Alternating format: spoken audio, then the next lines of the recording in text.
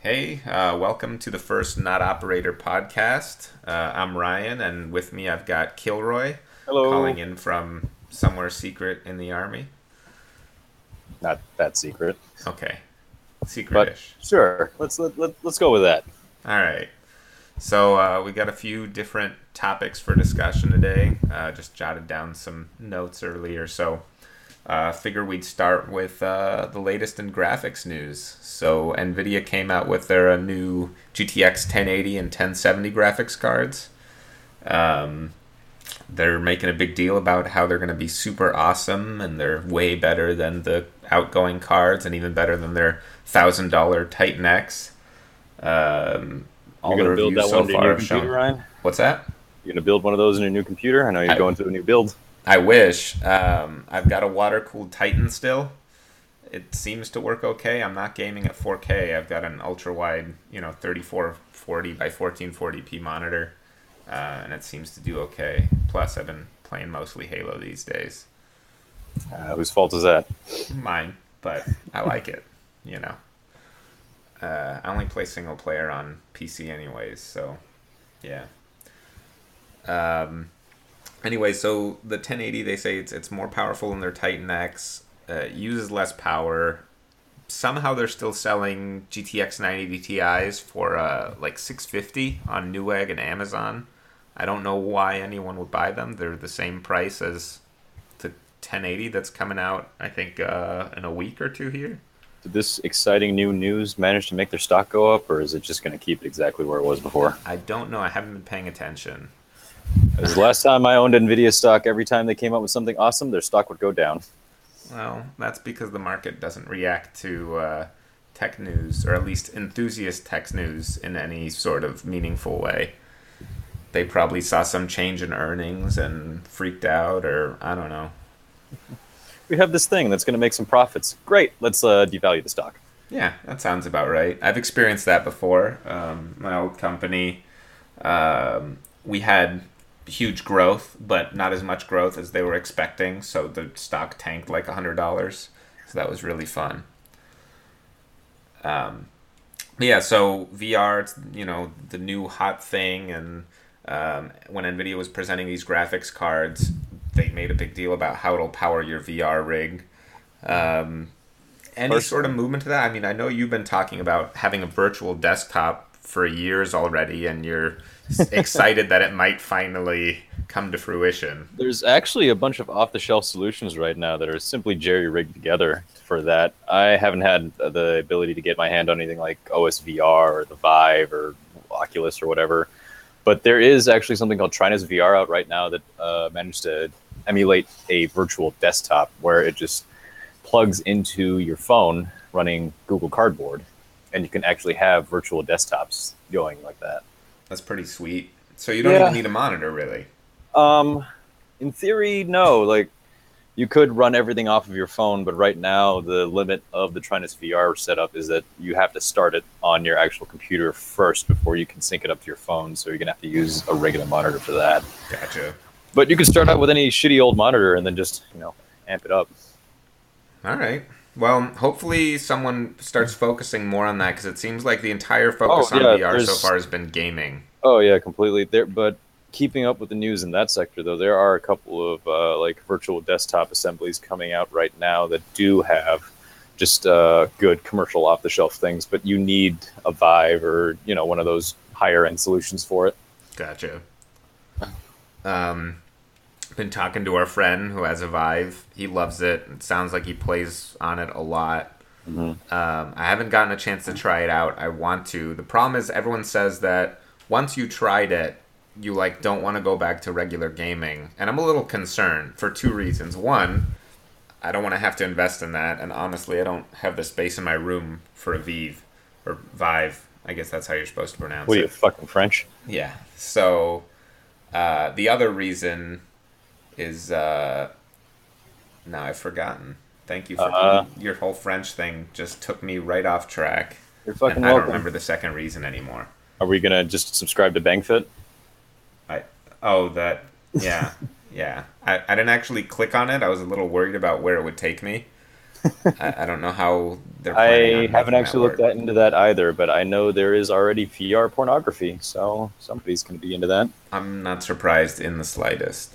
Nor Ah, should you that's the be. other thing. All right, I remember my second point. It's that I'm extremely prone to motion sickness. So I figure I might be okay with VR in the short term, but using it for long periods of time, I might not feel so great. I might feel some fatigue or whatever. As soon as you take the And helmet off, you're just going to throw up. well, there's that. But the other thing is that if I get used to using VR all the time and I don't want to play regular games, I only want to game in VR, having my stamina level for that being low is going to really limit my gaming time.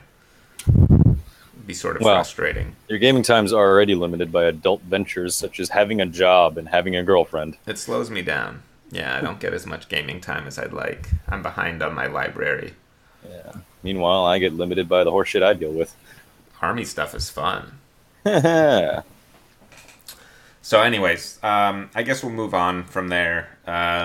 Latest news: Chromebooks have finally outsold MacBooks. I think in the As previous they well quarter. should. Yeah, I personally don't understand why anyone buys MacBooks unless you absolutely need Mac OS X. And And some Chromebooks people are do, mostly as a crutch, like my ex-girlfriend. well, Chromebooks are by far a better option for the vast majority of users. I feel like Well, you were preaching the choir at this point. well, yeah, I know you've already purchased one, but I mean just for casual users. You know, they say, oh, all I do, I go on YouTube, I go on Facebook, I type Word documents every so often. All right, why do you need a full operating system? Why don't you Well, just get a Chromebook? well, It's going to this with the cost you news half as that much the money, Android and Play you're Store is not. coming to Chrome is actually a big deal too. What about Chrome? How the Android Play Store is coming to Chrome. So now that you can actually have Microsoft Office Mobile from Android work on Chrome OS, suddenly everything's going to be peachy. Right, and I'm saying like even before the new announcement about the Android App Store coming to Chrome, it was still a better option for the vast majority of users and a much more cost-effective option. Mm-hmm. So finally, the market's starting to reflect what it should have, going back a number of quarters now. And hopefully Chromebooks take off because they're a great solution for casual users. I feel like Chromebooks are now filling the niche that netbooks left behind, which I still think needs to be kind of filled with something with a slightly more, not verbose, but fully featured OS. Like if Be like Chrome some sort OS, of intermediate. yeah, if Chrome OS had something where you could run local apps and have slightly more storage locally, I think it would fill that niche perfectly. Right, the problem is that you're sacrificing at that point some of the basic simplicity and also the sandbox aspect of there's nothing to infect on a Chromebook, right? There's It's true. basically no OS, no applications to screw over. It's all web applications. Right, but Chrome OS still has its limitations, especially if you haven't been around the internet for a while with the Chromebook. You'll be kind of hurting for the updates, not just the updates, it's also just the ability to synchronize all of your documents again. Oh, absolutely. And I'm not saying the Chromebook is good for everyone. Personally, I would find it way too limiting on a day-to-day basis. Mm-hmm. But, for someone like my mom, Chromebook is perfect, and I don't think she ever runs up against the limits of that operating system. That's And fair. if anything, it benefits her because, if something happens, everything's backed up online. Yeah. In my younger and less army time days, I was, running Chromebooks and trying to get Linux working on them and all that stuff. Well, you're And trying to do that on your Pixel, right? You were running Linux on that. yeah, I've got a Pixel 2, the Ludicrous Edition, which is it's a good powerhouse. And honestly, for the life I was living up until like, I don't know, May of last year, it was pretty perfect. Yeah, but I mean, you hit the limitations of that operating system anyways. That's why you installed what you went with Arch Linux. No, I was just running a basic Ubuntu thing because I honestly did not have enough time to just sit there trying to debug the damn thing. Gotcha. And the Crouton implementation is nice. I love the hot swapping of the OS because it actually runs live and you just press a shortcut key and you can immediately swap between OSs. It's pretty sweet. So you still have the sandboxed, Chrome Yeah, OS it's area. almost virtualized the way it's run side by side. So if you can actually crash the Linux side and the Chrome OS will still be fine, you'll just kind of swap back to that, hopefully. So maybe what they should consider doing at one point is implementing something like that officially and then having like a developer or power user mode Right. that can be enabled in the settings, and then you can be able to switch between a Linux desktop That's kind of and halfway to where it is right now, because what you do is you turn off OS authentication on the Chromebook, which makes it go like, oh, well, I guess you know what you're doing. I'll leave you alone and just warn you every time you boot the thing up. well, but the difference is that you still have to go through the installation yourself. You have to go through the setup yourself, the debugging yourself, Yeah. and I mean something a little more supported. I would love to see something. You remember Wooby, right? Just Yes. running Ubuntu on your Windows desktop Right. as almost a dual boot. I would love to see that, but with a Chromebook. Isn't that It's effectively what you've got running, or you're talking about like a dual boot virtualizing option, Windows? like a real dual boot option. No Windows. I don't get this far in. I don't think we need Windows for anything like in this discussion. Okay. Yeah, I mean, I wrote off gaming laptops a long time ago, and the number one reason I'd be using Windows over Linux is because of gaming. And even that's, changing a little bit, although, ask Gabe Newell how Steam boxes are doing right now.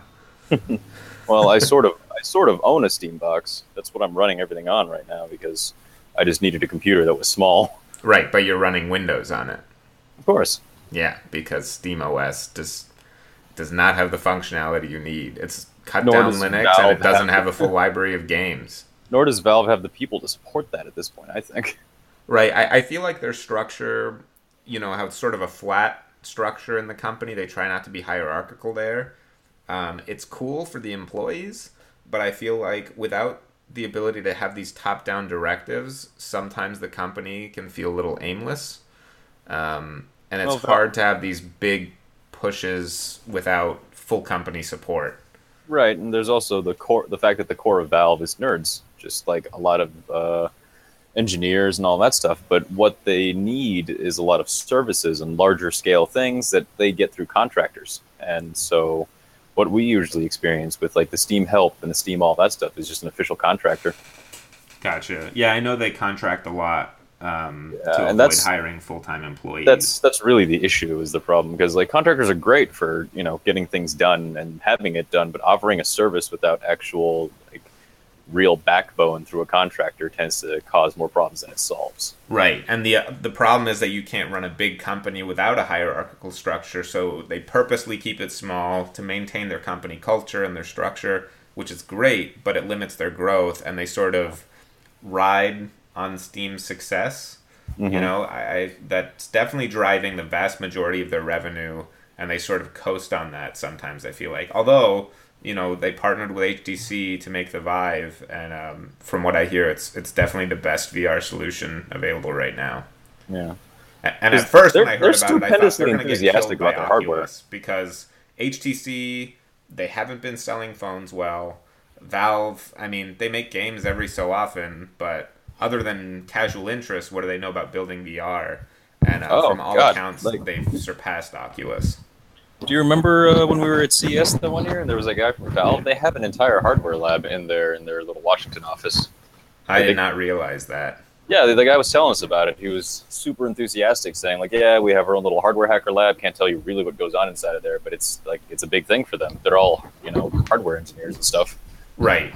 Well, I thought it more in terms of they just had a computer lab they messed around with. Yeah, Valve has been doing a lot of things and kind of taking the shotgun approach to life. Yeah, definitely. Like I said, you've got these small groups of people that just sort of work on whatever they feel like working on. So, yeah. I mean, I was curious when they announced SteamOS, and it just feels like it hasn't really taken off. And I really wish it did, but it really hasn't. I mean, what have any one of us heard about SteamOS? Nothing. And I feel like it's because instead of coalescing around existing Linux platforms or creating a more fully fledged system, they thought, we're going to go to Living Room, we're going to have this cut down free OS, and it's going to have a limited selection of games. Well, ideally not, but of course that's exactly what the console market is. They're trying to directly aim at the console market versus trying to go like, hey, enthusiasts who are normally on your computers, you want to back that out to the living room, see what that's like? Right, but the problem is that the consoles are much cheaper, and they're saying, well, you get, higher graphic settings and whatever, but for more expense. And most console gamers, the reason they're going to consoles rather than PCs has nothing to do with quality. It's all in cost. So who exactly are you convincing to switch to this Steam OS concept? The hardcore gamers Obviously don't want to give nobody. up their libraries, and the console gamers don't want to spend more money. So I like the idea. I just don't feel like there's a market for it. Right, and having been around the folks that I'm around these days, people who live in the barracks and have no space, no room, and no ability, a lot of people will come to depend on like things that you've already written off, like gaming laptops. I know more than a handful of people that say like, "Man, I need a gaming laptop because I have no room for this otherwise." Right. Well, I mean, I wrote off gaming laptops because I see them as an overexpensive, compromised solution that doesn't really Oh, solve completely. either Like I agree problem. with you, and that's why I refrained from getting one. I just kind of sucked it up and didn't game for a good year and a half. Right, but what I'm saying is just because I've written off something as a bad solution doesn't mean there's no market for it, which is why MacBooks are still selling well, though not quite as well as Chromebooks. Yeah. So, anyways, let's move on from that. So, around the same time, we've had a couple new games get announced. The new Battlefield 1, which is a little confusing because someone looking back at the chronology will go, doesn't Battlefield 1 come before Battlefield 2? And the answer is no. And then there's the new Call of Duty, what do they call it? Infinite Warfare, which no one cared about until they said that it was going to be bundled with an HD version of Call of Duty 4, the original Modern Warfare. Which means that the game wouldn't sell on its own because it's Call of Duty Space Warfare, goddamn Moonraker. Yeah, absolutely. Honestly, I've become disillusioned. I like Modern Warfare. I like Modern Warfare 2. Modern Warfare 3 wasn't as good as Modern Warfare 2, but it was still enjoyable. And since then, it's basically become a pile of garbage. I had Call of Duty Ghosts, and it was at best mediocre. And then I got Advanced Warfare because the reviews were so good, and I thought it was like, I like Titanfall. I wanted to see what the Call of Duty team would do with it, and the answer was nothing good. It was awful. I hated Advanced Warfare. It was my least favorite Call of Duty game that I've played, so I pretty much have written them off. I'm not buying any more Call of Duty games unless they remake, Modern Warfare 2 or something. Uh-huh. The problem with Battlefield is that I never liked the game mechanics. And so, as excited as I am about the new World War I setting, I'm a little concerned because I always felt, to me, it's like you're wandering an apocalyptic wasteland looking for people, and then you're sniped and dead, and then you respawn and you get. Oh, in a you have vehicle obviously never played Arma. No, I did not play Arma for exactly that reason. Yeah. But I'm excited. I want to give the new Battlefield a shot. I'll probably play the beta because I really am excited about the setting. It's a setting I've talked about for a long time. It's something I'd want to see, something a little more unique. I mean, it is new and different. I remember being there during pretty much the glut of Welcome to World War II all the time, and everybody was like Battlefield, Modern Warfare, blah blah blah, and they came out with all this new stuff, and suddenly, post Iran Iraq War, everything's just all about modern warfare. It's like, well, we're all kind of tired of it. Right. So finally, we're seeing a shift away from modern or slightly futuristic warfare. We had like phases, right? We had World War II, we had Space Marines, we had modern warfare, we had slightly futuristic warfare, and now we're like, all right, let's turn that knob back a little bit. But finally, they're turning the knob back a little bit further. Mm-hmm. And a setting that I would like to see, but I don't know how you would do it well, is something, Civil War, right? That'd be an interesting time period, but who wants to spend 10 minutes reloading their musket after every shot? You remember that one game, the time travel one, where you could just take your future rifle back to Roman times and shoot Romans in the face with it? Yes, I was excited for it, but I never actually played it. I don't think it did very well. It didn't do very well. I remember us wanting to get it and then never doing so. I forget the name, though. Yeah, I can't remember. Knows that. I think Darkness in the name, something. I don't remember, but it did not. It was not well regarded. Right, but the it was interesting. Yeah. Although it seems a little unfair to take future weapons back in the past. I am excited to see like the time period technology, like biplanes and horses and random shit like that. I'm sure People will be complaining about their post-Napoleonic tactics as they try and rush a machine gun bunker with Well, a so I'm horse. curious, kind of, are they going to do? Because World War One was brutal. Actually, World War Two, as awful as it was, they actually, had some more rules because World War One was just so bad. We had chemical warfare, mustard gas, just wiped out War of tons and attrition. tons of We kind of people. flattened Verdun, something like that. Right. Or, they didn't know how to deal with machine guns, right? So you'd have a machine gun nest, and these guys would be trying the same tactics as they'd used in previous wars and try and mob it. And Right. mobbing something with a high rate of fire is not really the most effective way to deal with it. And so you'd get massive casualties in situations where, Oh, that's for Russia. yeah, well, they employed that strategy to some, I don't know if you want to call it success, but they did it in World War II, and they're sort of around, I guess. I think they won. I don't one. I mean, they lost more people than I don't know everyone else combined, but a lot more people than everyone else. Yeah. But they call that a win, I guess. But yeah, so I'm excited for the World War One setting. I need to be convinced that I can have fun in a Battlefield game, and I know that tons of people do, and I guess I'm in the exceptions that don't enjoy the Battlefield mechanics, but it's just something that never resonated with me. People enjoy. What's that? You don't enjoy a number of things that most people enjoy. That's true, but Call of Duty, Battlefield, they're like the two flagship war sim games, and I always felt more comfortable in the arcadey Call of Duty style more so than the faux realistic Battlefield style games, or at least the mechanics. Again, you've never played Arma. That's yes, but there's a reason it's not a super popular game compared to Battlefield and Call of Duty. Because that game is maximal autism. Right. Infantry tactics, go. So more gaming news. The trailer for the new Assassin's Creed movie came out. Michael Fassbender is playing the main character. I think they're introducing a new one for the movie. The device that they say is the Animus looks like a giant Vive on steroids. Yeah. Sort of. Well, I'm actually a little excited because the thing is, for all video game adaptations, I feel like I'll be disappointed, right? Because they can't possibly do the same thing as the video game. CF, the Super Mario movie. Oh, God. But I'm actually excited for this one. I just have to divorce in my mind its association to the actual Assassin's Creed games because it's going to be different in a number of key ways. And if I think of the video game, it's going to upset me. But if I just think of it as a standalone movie, assuming it's not garbage, it'll actually be enjoyable. I'd like to see a video game franchise succeed on the big screen. Like Riddick. And the trailer looked good, I thought. Yeah, the trailer does look good. I feel like it opens up a lot of the room that they had made for just extended stories. Right, and I do like, on that topic, Ubisoft announced that they were going to hold off on their yearly release cycle for Assassin's Creed, and I think maybe switch to a 2 or even 3-year cycle, which I've been saying for years they needed to do, because 1, I loved as a concept game. They needed to work out the platform. 2 is one of my favorite games of all time.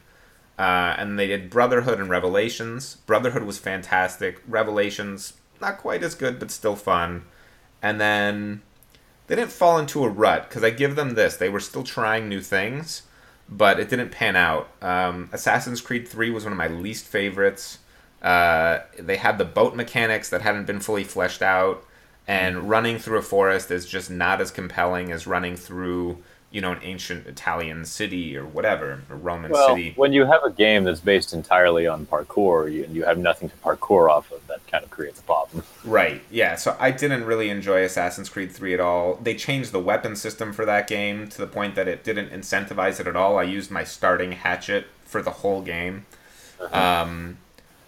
4 was much better, but it wasn't an Assassin's Creed game. It was, Assassin's Creed 4 Black Flag. It was a great pirate simulator. The boat fighting had been fully fleshed out, but, from the point of view of an assassin, not so much.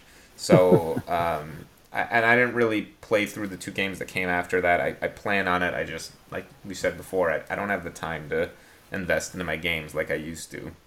Yeah. But I felt that they came out buggy, they weren't done, the reviews were mediocre. I feel like putting them on the yearly cycle was just overdoing it, and they needed to back up and focus on making quality games again and get back to their, Assassin's Creed 2 roots. Hmm. Um, Well, I for one have not played that much Assassin's Creed, as you know. yes. I've made myself partway through one and watched you play. Well, mostly just goof around through most of the other ones. Well, there's a lot of funny stuff you can do. Those guards are not particularly intelligent. Yeah, but just from what I've seen of the story and the way it is put together, it does make for a great story. I feel like they might have actually benefited if they wanted to keep a rolling release of making Assassin's Creed like in-universe games in a much shorter dev cycle on an easier like to work with engine, just for the story's sake. If they just wanted to make story stuff, like how Telltale Games releases certain games that come out as just for story alone. Right. They could do a dev cycle on PC. They just need to dev for PC instead of focusing entirely on the console market, as is most gaming companies these days. But lots of PC gamers complain that they're getting console ports, and I get it. If I'm gaming on PC, I want to take full advantage of the power that I have available to me. But from a profit perspective, they make way more money on consoles. I think the market is larger. It's not just the fact that it's a port. I'd be fine if it was port. I'm more angry of the fact that they refuse to optimize anything. Like, remember the debacle when GTA 4 was released? Yeah. Well, and Batman had similar problems last year, so much so they had to pull the game. Yeah. That sort of mismanagement is just inexcusable.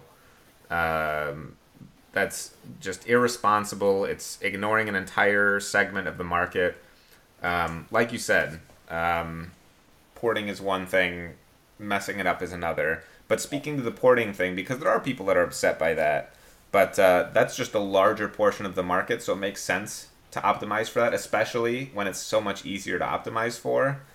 But come up with something fully functional, when you're releasing the PC. That's not peanuts. There's a lot of people who game on PC, and those are going to be some of the most vocal players around, So if you mess that up, expect to hear about it. Yeah. Well, again, the PC player market tends to be the people that don't simply buy something and expect it to work. There tend to be a lot of the enthusiasts who are willing to build stuff. Right. That's why you get the whole modding community. There's been a lot of controversy now about Fallout mods that are available on console, and it seems like the modding communities are not happy to be dealing with the console gamers that are not familiar with how things work in the modding world. Yeah. Because again, there's that sense of console entitlement of, oh, they released it, it must be a complete product, versus here's my work in progress, have fun with it. Right. See if you can do anything with it. And I agree that lots of people are idiots. I mean, that's just a given. But the modders are used to the PC community, and like you said, console gamers feel if it's available for their game, it's an officially sanctioned product, even though mods are clearly not.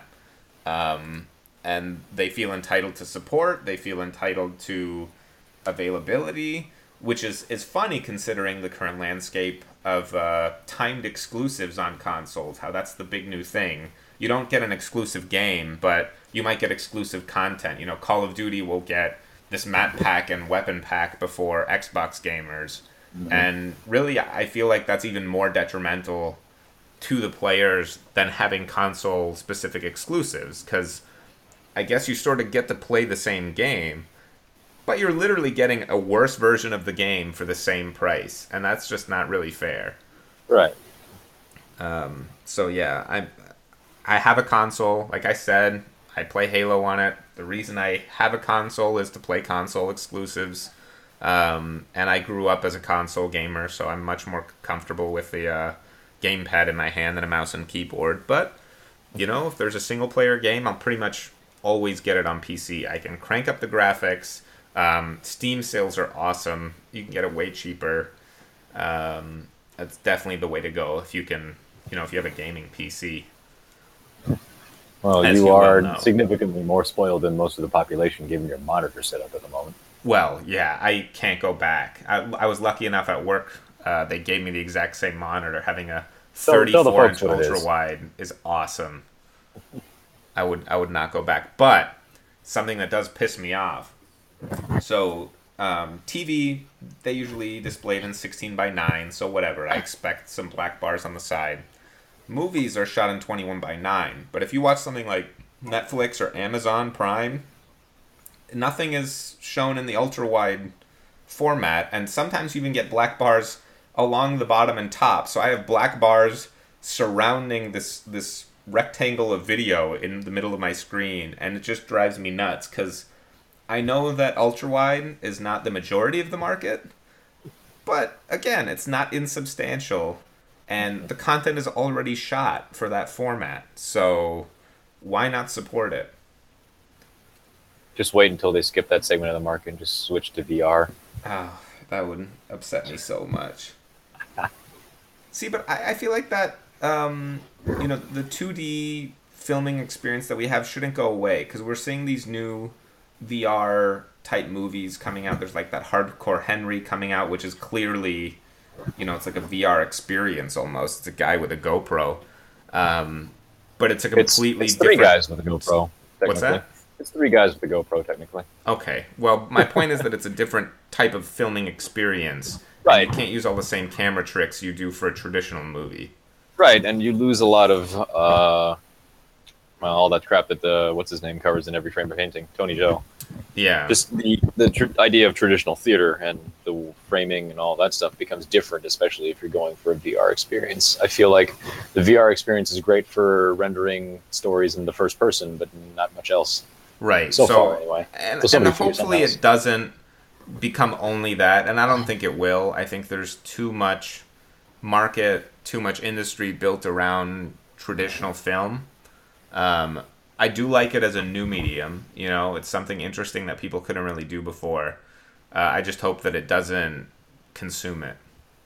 Well, I'm waiting for the technology to get smaller, so when we'll see people just taking us on tours and trips and things using nothing but VR. Google Glass. We'll see if that ever hits the market in a consumer version. Yeah. So, a little more gaming news. Finally, there's another Dishonored game coming out. Dishonored 2, and I'm actually excited because I took a long time before playing the first one, but I enjoyed it a lot, although there were some quirks. They have a bunch of upgrade trees, the vast majority of which are for killing your enemies, but the game actively tells you, do not kill people. This will make the game worse for you, it will make the ending worse for you, and you won't get as many points if you kill people. But as a reward for not killing people, here are more points to put in your killing people trees. And as an upgrade system, it just didn't make sense to me, so I put all my points into the non-lethal, teleportation and slowing and stopping time. And it actually made the game pretty broken, because I could stop time, walk around, knock everyone out, grab the stuff I need, and walk out. But I had all these leftover upgrade points for killing trees that I would never use, because the game would say, hey, you want to kill some people? Here's a bunch of tools. Like, oh, okay, let's get to it. And then slaps you on the wrist and goes, no, that's bad. Like, then why are you giving me like this buffet of options that I would use for this, and then treating me like an asshole for trying to do what you're rewarding me with? Well, not to mention the sometimes the games just was set up in such a way that it just didn't tell you about how you accidentally killed somebody. You leave a dead body on the ground, and for some reason there would be rats, and if you're outside, well, good fucking luck. Yeah, I noticed that also. I think when my playthrough it said I killed like 1 or 2 people, but I wasn't the one who killed them. They just happened to die on their own, and I guess that's my fault. I don't know if they committed suicide or what. I don't know why that's on me, but I didn't feel like playing through the game again just to save the lives of 2 morons at the beginning of the game. But I'm hoping that new Dishonored 2 will maybe balance that out a little bit. But I still did enjoy playing through the first one. I thought the story was interesting. The gameplay mechanics were kind of cool. So I'm looking forward to the new one. It was somewhere between like an Elder Scrolls and Assassin's Creed game. Yeah, we always called it first-person Assassin's Creed, essentially. Yeah, that's pretty accurate. Except in Assassin's Creed, you definitely get rewarded for murdering people. Or at the very least, nothing changes. That's true. Yeah. Well, but you get the rewarding experience of seeing how many ways you can kill people in an Assassin's Creed game. Yeah. Uh, Going back to Assassin's Creed for 1 second, it just reminded me of this one story. I think it was like Assassin's Creed Brotherhood, where you have a cutscene, and then you're supposed to chase a guy who's on a horse. And I remember that. he's supposed to get to some point before you can actually catch him. And there's guards that come and fight you or whatever. So the first time I do it, I throw a knife at his back, and he dies. And it says, you failed the mission, because, you're supposed to catch him, not kill him.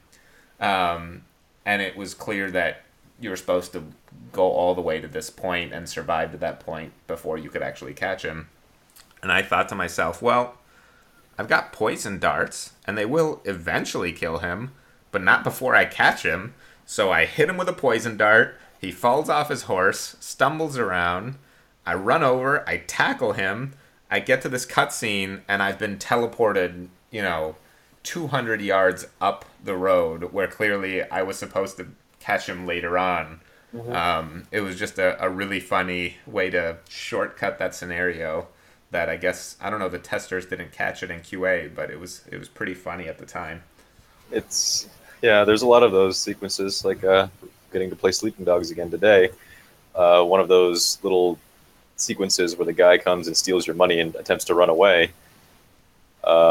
He started out next to the freeway that I had driven up to, obviously, and so I just got back in my car and I ran him over. He, didn't kill him in the first time, and as he's getting up, he has those taunts he yells at you as he's running, and he decided to use the one that said, "Ha, I'm faster than you, asshole," and that was immediately followed up by the trunk of my car going over his head. Yeah, running is not faster than a car. That was poorly timed. Yeah. I liked Sleeping Dogs a lot. I wish they were make more of them. It was, again, we talk about unique scenarios. Hong Kong sort of sandbox style game is very different from the norm, and I thought it was a really fun game. I mean, I'd just like to reiterate all the points we always make, saying I think we need an Assassin's Creed style game set in Shanghai in the 40s, Horror of the Orient. Yeah. Horror of the Orient, or whatever there was that they were developing from, like, the same guys that made LA Noire. I would love to see that. Tokyo would also be cool if they would just bring that to a new engine. Like a modern Tokyo? Yeah, I think it's been done before. Isn't Mirror's Edge kind of Tokyo-ish in its Mirror's Edge is that cyberpunk, like, don't ask where this is, it just looks sort of like places. Gotcha. And, like, looking at the way they have the shrunken down Hong Kong arranged, you could probably also do Bangkok. Yeah. Yeah, I feel like there are a lot of locations that are really interesting that game makers just haven't used. Western Europe gets used all the time, and it's cool. It's because it's what everybody knows. Right. But you could use something a little more exotic. Right. It's just that they're going to have to go off and do their research on it. Well, and who doesn't want to have a paid vacation to, I don't know, Tahiti or Hong Kong or wherever it is they're going? It's a magical place. Agents of S.H.I.E.L.D. Let's not talk about that now. All right. So, I got one last topic. We've done a lot of gaming talk, a little bit of tech talk. We've got to talk a little firearms. So, the other day you asked me a question. It was, if things have gone bad and you need to choose one gun to take with you, what do you choose and why? And I thought about just the ones that I own, and I went with AK because, that's a good pick. But if I had to choose from any set of guns, or do you want me to just limit it to the ones that I own? Mostly it was the ones that you own, just as one of those thought exercises of, oh shit, something's going down, what do you immediately reach for? Right.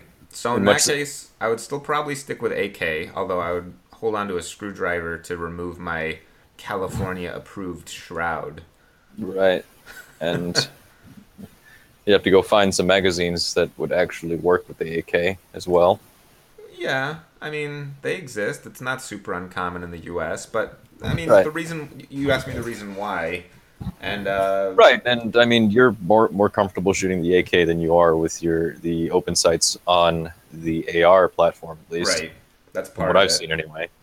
Well, and the other reason that anyone would choose an AK over an AR, which is not for all scenarios, but you talk about durability and, you know, ability to get beaten up and still function. Hmm.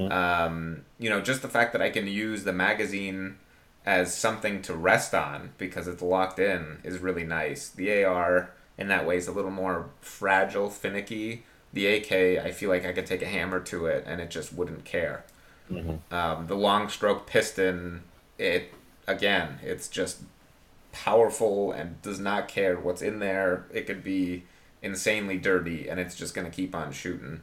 Part of that also is the fact that you're shooting 7.62 by 39, which is a completely different cartridge than 5.56 in the Right, way that and it in the performs. expectation that something's gone wrong, I'm not so worried about really long distance marksmanship. I just want to be putting as much power down range as I can. Yeah. Yeah, that's my thought. You know, Hmm. you could have a different take. You could say you want to take your subcompact pistol. I don't know why you would, but you know, you I could go mean, that route. it would be one of the things I would take with me. Well, you said choose one gun and say take an arsenal with you. Yeah, in that case, why not just I'll strap on a Beretta CQB or Beretta a Barrett CQB, you know, with 50 cal. I'll take an AK for like medium work. I'll strap on a full size pistol, a subcompact pistol, and bring a 22 rifle with me for small game. And then I'm all kitted out. Yeah, that sounds great. No, the Mm. question is which one gun do you take Mm. with you? Right. Well, so what's your answer? Well, the only gun I have available to me at the moment is a 20-inch AR, obviously. Right, okay. I'll open it up for you because you're in a unique situation. Let's say you could choose any gun to take with you. What would you take? Honestly, it'd probably still be an AR, mostly just because of the amount of practice I've gotten with it so far. All right. So it's not so And much a merit of the platform as much as it's just your personal experience it's also just it's ubiquitous is the word that I'm going to have to use here. in the U.S. In the US, well, in other countries too, it's also much more ubiquitous in like Canada and Mexico, mostly because we have, Stanag magazines. Yeah. And I'm sure Mexico has plenty of like AK weapons that are just lying around as reasons. All right. So Although let me we narrow have the walked a question fair down number of for you. ARs down there. Thank you, Eric Holder. We shipped a lot of those down south. All right, I want to narrow the question down then because we're talking more logistics and our experience. I want the question to focus more on the characteristics of the firearm itself. So, ignoring availability, let's say you have infinite ammo, infinite parts, and I guess it's hard to think of it this way, but say you have equal capability with a platform, then which gun do you go for? Oh, if like size and weight were an issue, I'd be No, no, shooting no. a. Size and weight are still an issue. Well, for like the ammo, I mean, if we had infinite ammo and I was carrying the same amount of weight and ammo, but it was infinite, which Okay. I would be shooting a 308 platform. Honestly, All you would right. too. Which one? Uh, for size and lightness, I would probably opt for some kind of AR-10 platform. I'm not really sure. There's nothing like major on the market right now that I'm really in love with. Short Although, POF? no, at this point, like if I were to have to pick one, just one immediately off the market, I'd probably grab the Scar Heavy. Scar heavy. Well, it's got heavy in the name. That doesn't sound very light. Wow, it's much. It's significantly heavier than other things, but it's much lighter than the other options for Okay. lugging So around on a day-to-day basis. you wouldn't pick some crazy bullpup design or, an AR-10 pistol or something. You just Scar Uh, heavy. I mean, it's a standard safe pick, I guess. yeah, All and mostly right. it's the logistics of also having the magazine kit and stuff like that to be able to wear it. Well, we ruled out magazines and supplies. No, no, not supplies. I'm talking about like the chest rigs and all that stuff. Oh, Just to be able just to, the wearability. yeah, Okay. yeah, the wearability of your extra gear and your extra kit. Like obviously the Russians made it work, so your AK choice is not completely invalid for anything. It's a perfectly fair choice, and Yeah. it's what you have. But See, if I could choose anything and parts weren't an issue and ammo wasn't an issue, I actually probably would choose like a Barrett CQB. the 20-inch Barrett, just because 50 cal. Any engagement I come across, if I don't get them, they will run away. That is terrifying. 308 is scary. 50 BMG is scarier. I can take out cars. I can take out multiple people. You also have no real capability to follow-up shot inside. Who needs a follow-up shot? Everyone's deaf and blind. Including yourself. Well, I need good sunglasses and good ear It's like just having a suicide vest made of flashbangs. Just, yay! That's kind of tempting for, it's not suicide in theory, but it's like, I'm just going to end this fight for everyone. And you run in, and you've got a ton of flashbangs, and everything goes off, and everyone is crying and on the ground, and the fight is over. That's actually pretty effective. I want to make like some sort of composite flashbang. Just complete zero-sum game everything. Yeah. Why I don't even value kill my people life. if you can just neutralize everything? It's like, I remember Call of Duty. Anytime I got hit with a flashbang or a stun grenade, just end it. Either kill me or let me go. But just, I got hit with like 3 in a row. I'm just blind. I can't move. I can't hear. This just sucks. Yeah. I don't know that I would... All right, well, maybe I'll revise that. Because I say Barrett 20-inch. Because it just sounds awesome. But, yeah, I guess I would want something for closer engagements. Fine. In that case, I would want to be able to choose 2. Like that and an AR pistol or something, Just a bigger and a smaller, even it out. But I guess do you know how much that Barrett CQB weighs? I don't remember. I don't think it's that light. I also don't know why anything in 50 BMG is considered CQB. It's not actually CQB, but... It's in the name, all right? I'm mostly assuming the fact that you've also never had to walk with one held out in front of you for any long amount of time. I've never even seen one in person. You know how expensive those are? I can't. Even taking your AK, I don't think you've obviously never had to take your AK on a ruck march. That's a pain in the ass. No, I've taken it to the range. It's true. Yeah, all right. Well, maybe I don't want to lug it around. I need something like because honestly, the Halo thing where you just strap it to your back, but it's like magnetized or something. It just sticks on there in a perfectly comfortable way. Just get some inserts, man. Like magnet inserts in your spine. Yeah, that sounds safe. I can't see that going wrong at all. All right. Well, I guess we'll wrap it up with that. Conclusion: Scar Heavy and a Barrett CQB are the most practical rifles you can choose for a bad Please take situation. all of this advice with a grain of salt. I don't think anyone can really argue that.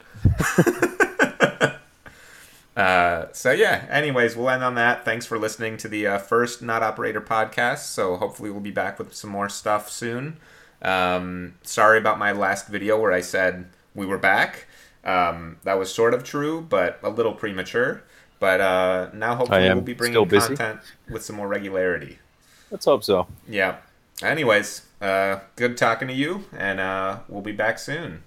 Yep.